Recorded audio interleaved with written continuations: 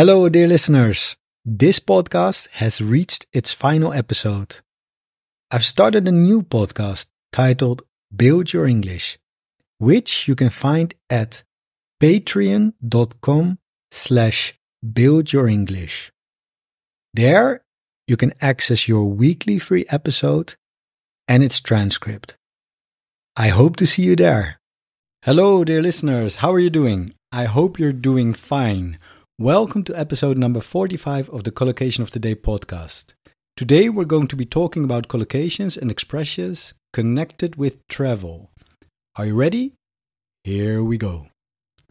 Alright then, before we start with collocations, let's take a look at the differences between journey, trip, travel and voyage, according to the textbook English Vocabulary in Use. A trip is usually shorter than a journey. For example, we had a long journey by coach from the north to the south of the country. We usually say business trip and not business journey. So that's a bit confusing because a business trip can take a few days, right? And a long journey could be like 6-7 hours. So just to clarify this, let me take a look at Collins. One moment. What is the difference between journey and trip?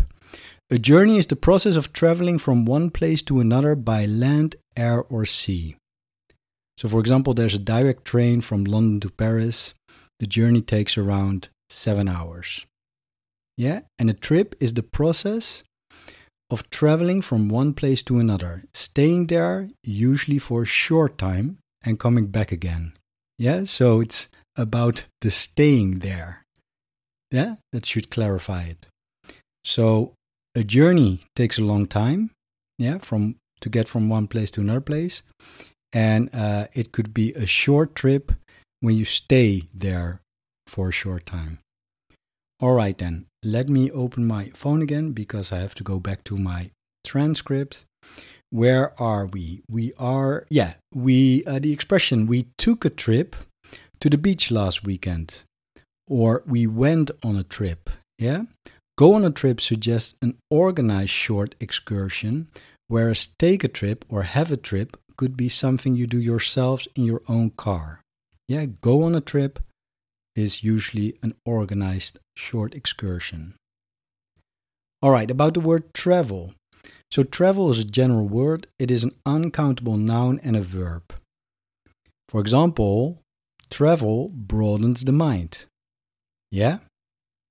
Travel broadens the mind. In this case, it's a noun. And how did you travel around South Africa? By bus. There it's a verb. Voyage means a long journey, usually by sea, though this use is quite formal. So it is often used in other contexts with discovery. For example, this is a nice example. Learning English is a voyage of discovery. Do you agree? All right then. Let's look at some collocations. Here's a short report on my trip to St. Petersburg. My flight from Rotterdam to St. Petersburg was severely delayed because of a shortage of security staff. Then later it was cancelled and I was stuck at the airport. The airline put me up in a hotel overnight and then put me on standby for the early morning flight the next day. Luckily, I managed to get a seat and the flight left on time at 7 a.m. There was quite a lot of turbulence during the flight, which was scary at times. When we finally got to St. Petersburg, the weather was bad and we had a bumpy landing. Luckily, I don't get airsick. And naturally, I didn't have terrible jet lag for days afterwards, because you can't really get a jet lag when you travel from Rotterdam to St. Petersburg.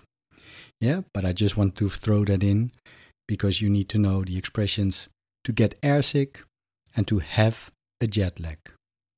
All right, so the expressions that I have noted down here are severely delayed for a very long time, stuck at the airport, so I'm unable to move from the airport, and put me up in a hotel means paid for me to stay there, So they paid for me to stay in the hotel and put me on standby, is promise me a seat if one became available.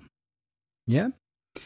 Then we have on time. That's an important one. On time. It means punctuality, which is not the same as in time. Yeah, we say on time. The flight left on time at 7 a.m. in the morning. And then we have bumpy landing, which means we landed in a way that was not smooth. And to get airsick, of course, it means to feel sick because of the movement of the plane. And a more formal expression is to suffer from air sickness. Yeah, to suffer from air sickness. And the expression is to have a jet lag, to have jet lag. Yeah, and jet lag is that terrible feeling of tiredness caused by moving quickly from one time zone to another. Okay then, that's it.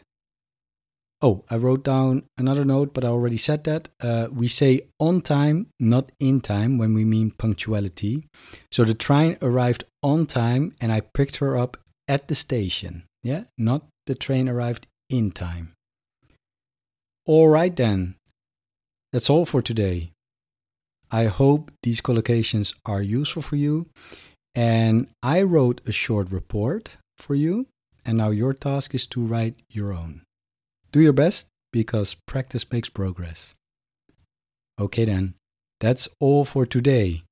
This was episode number 45. As always, good luck learning English. Take care of yourself and each other, of course. Bye-bye. Oh, and one more thing. You might have heard that I have a new podcast. It's called Build Your English. Every week, from Monday to Friday, I publish 10-minute lessons that teach English in a fun and effective way. I talk about all sorts of topics, from everyday subjects like food, travel, books, and language learning, to more serious ones like history, politics, culture, and even philosophy.